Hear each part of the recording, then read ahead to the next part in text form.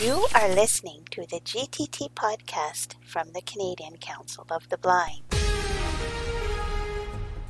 So I'd like to welcome Diana Brent. So Diana comes on a lot of our calls now, and she's very skilled with many things, including Braille and other helpful things with iOS. And she's been a teacher of the visually impaired, and it has a lot of really good resources. And she offered to help us figure out the rotor in iOS. And judging by the fact that we have 24 people here, that we know that people want to know more about the rotor and how to demystify the rotor. So Diana, you can take it away from here. And thank you very much for doing this for us. We really appreciate that. Okay, I think I actually unmuted myself, which is a good thing. The first thing I am going to mention is full disclosure that the rotor, I love the rotor. I can't imagine working without it, but it has some intricacies that you have to get used to. And the other thing I'm going to say is that I think when I'll go through the settings first in the, I'll talk a little bit about it, then go through the settings, and then talk about how different ways you can change the rotor to make it do what you want it to do, which is always nice. But I don't have a QWERTY keyboard. I have a Braille keyboard, but I don't have a QWERTY. So what that means is I went into the help and I got some of the commands, and Kim helped me with others this morning. So this document is a work in process. I put them in. So thank you to Kim. But anyway, so maybe if you have a QWERTY keyboard and the commands I give don't work for you, I'm happy to have you tell me which ones do work. So we'll get started. If you think of the rotor as a little knob on your screen, and that's not think of it as a physical knob, but obviously it isn't. It's just a way you move your fingers like on a knob. And so you change the rotor with a turning motion with your fingers. And we'll talk about this more later. But it's a part of voiceover, and its intent is to enhance navigation or add controls for easier or quicker access.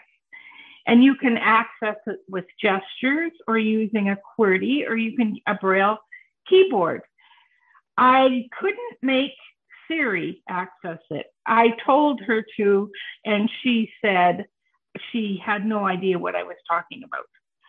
So unless somebody else has a magic touch, that is all I can tell you. Now, I think the first thing we'll do is we'll go into the settings. And if you want to follow along, please do. However, because you can move things around on your rotor settings may not be in the same order, or options, I should say, in that I am listing them off here, because I've moved mine around so that the ones I use most conveniently are where I can find them, or more often, I should say. So all the items will be there, but you might not find them in the same places. So you can either listen, or you can go through yours swiping as we go. So to access the rotor, you go first to settings, to accessibility, to voiceover, to rotor, and this will open the list. And if you're using gestures, swiping right through it will move down the list, and double tapping the item, any of these items, will select it. And that means when you use your rotor later, it will be there. Below each item is a reorder button with option, which means once you get all your items in your rotor and you think, well, gee, I don't want to have words and then suddenly headings come up. I want to have it moving by words and then characters and then words and lines. So you reorder them so that they work in that order. So the rotor item includes, on the top of mine, because that's where I happen to put it, is a volume. And this volume can be separate from the volume buttons on your phone. And often in Zoom calls, I find that the Zoom level is great, but the volume for my voiceover is very soft and I want to turn it up. So I use this volume rotor and it turns that up. The next one I have is text selection. So that means I don't have to go to the editor and select text that way. I can use this text selection, which is in the rotor. Then there's Braille screen input for me, characters. So that means if it's in characters, when we move, when you do the flick gesture to move, it'll move by characters. If you go to words, it'll move by words. That's the next one. Then there's lines. And then there's speaking rate. So you could speed up your speech or slow it down on the fly. You don't have to go into voiceover to do it. I haven't added that one to my rotor or to the rotor when I want to access it, but whether you add them or not, the options always remain in the list of things that you can add. So then there's also links. So that means on a web page, you can go through and set your rotor to links and then just skim through the web page by links. There's sounds. On an iPad, you might want to use containers. You don't tend to use that on a phone. Typing mode, and that changes the way, I haven't actually used it on the rotor, but it'll change the way your typing works. Then there's non-visited links. So if there's a web page you go to a lot, but you only want to see things you haven't visited, you would go to non-visited links. Landmarks, punctuation, tables. So if you were in a complicated table, you could flick to this and you use the rotor to help you move by rows and columns. Audio ducking, lists, visited links, buttons, text fields, search fields, images, headings, static text. I've never played with really, but there it is. Form controls, same item. And then there's a zoom. Now don't get excited. That doesn't let you go in Zoom. It's to set up magnification or not the Zoom app. So if you are a low vision user and you use Zoom sometimes, it would be handy to have this in your rotor because you could turn it on and off. Language, so people that have many languages, and it's interesting. I found this was selected in my rotor whether I wanted it to be selected or not, even though I have only one language, but it's there in case I want to change it. So you could put different languages in there. Vertical navigation, I've never played with. Handwriting, hints, articles, audio destination, Braille tables. So that would be if you say you wanted to some work in computer Braille, or sometimes you wanted to work in UEB Braille, or you had a French table, Braille table, you were working with a Braille display. So that would be what that's for. Activities, slide to type, Braille auto advanced speed. So you can play with how, if you want to have your braille scroll, you could use that. Screen recognition, describe images, and direct touch. Okay, so that is all of the things in the settings. Where to find rotor rotor in setting? Okay, go into settings, and then go to accessibility, and then open up voiceover. So you'd have to be a voiceover user to have the rotor available to you. And then skip down, it's past, there's a braille, and there's, I haven't got my phone right here, but just keep flicking. Well, I do have it, but it's not in that option. Keep flicking down until you come to, and it'll say rotor. So you keep flicking right. Okay, thank you. You can also ask Siri to open voiceover settings. You can ask Siri to open settings within voiceover, but you can ask Siri open voiceover settings, which gets you part of the way. Part of the way there, if you want to do that. And then you just check or uncheck the things you want, like Diana said. Within those, like, you just check them and uncheck them if you want them to be in your rotor. You can access the rotor in really 3 ways. You can use a braille keyboard. You can use if you use that, you turn the rotor clockwise with .56 cord. So it's like turning your knob again on the screen. And this would be once you have your items added to the rotor and you want to use some of them, you would use this. So .56 to turn it clockwise, counterclockwise, which is to the left, or like, off is, or down, like turning it's like a radio knob. So turn it down with 2/3 cord.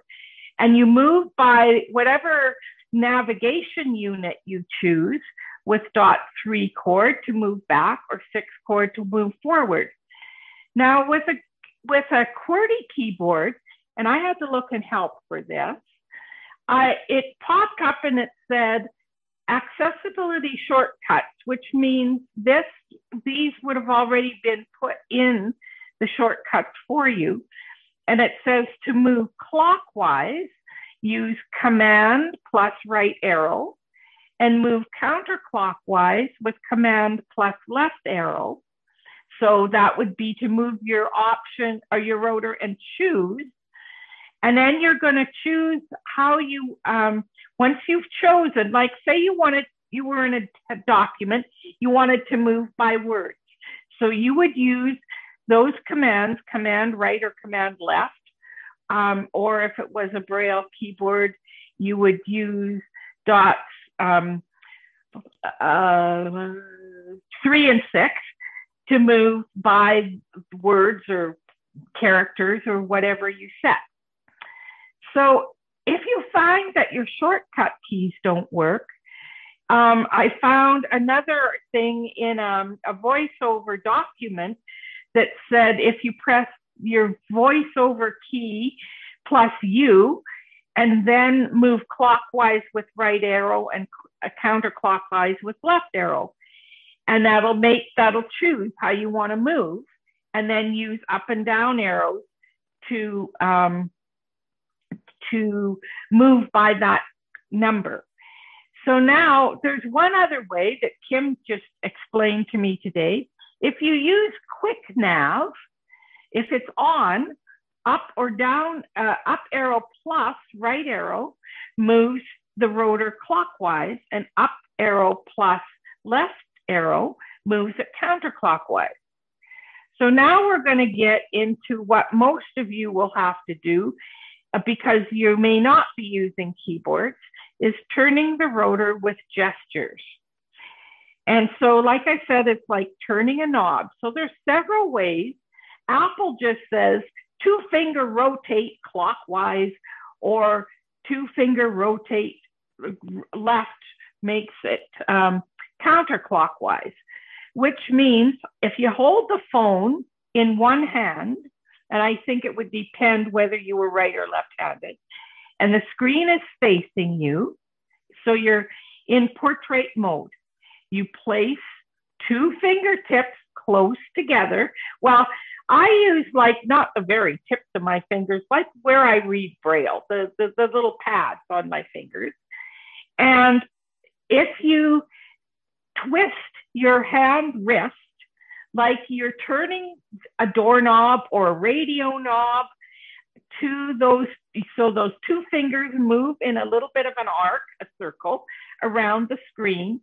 With practice, that spins the rotor. Now, the other way you can do it, because I had trouble with that motion, is I left my fingers on the screen still. I still had them on the screen with my screen face up and my fingertips on it. But instead of moving my fingers, I moved the phone. I kind of twisted it in an arc. That was with I moved the phone hand that had the phone in it and kept the fingers still. And for me, that worked. Now, some people also, and this really works well for an iPad because the iPad surface is so much bigger and it's harder to hold, but it also works on your phone quite well. But you have to have, I would think, the phone on a flat surface, because I don't know how you'd quite hold your hand. Let me try it in your hand and do this. Yeah, I guess you could, but to practice, I'd put it on a flat surface like a table and place it in front of you face up and place the index finger from each hand close together on the phone. And so then together, simultaneously slide one finger up and the other finger down. So you're moving them at the same time in the opposite direction. And you can think of, if your right finger is moving down, and your left one moving up, you're moving counterclockwise. So it's like turning it to the right. If your left finger moves down, and that turns the rotor counterclockwise. And so that takes practice. But once you get that, whatever system works, and there's no wrong one, other people have made accessibility shortcuts or ways, and you can, I forgot to put that in here, but we can talk about that after if anybody wants to. So now, once we figured out how we actually turn the rotor, we can now start to actually use it. So once you've chosen how you want to, let's say we're using, we're in an email message that you've written and you want to check it and move word by word. So you would spin your rotor to find where you put words on your rotor. And this is where it's important when I talked about going and putting in from the settings, that little reorder button to change where your things are in your rotor. So I have a group, I have Braille screen input, characters, words, and lines all next to each other. And then I could get to those really quickly.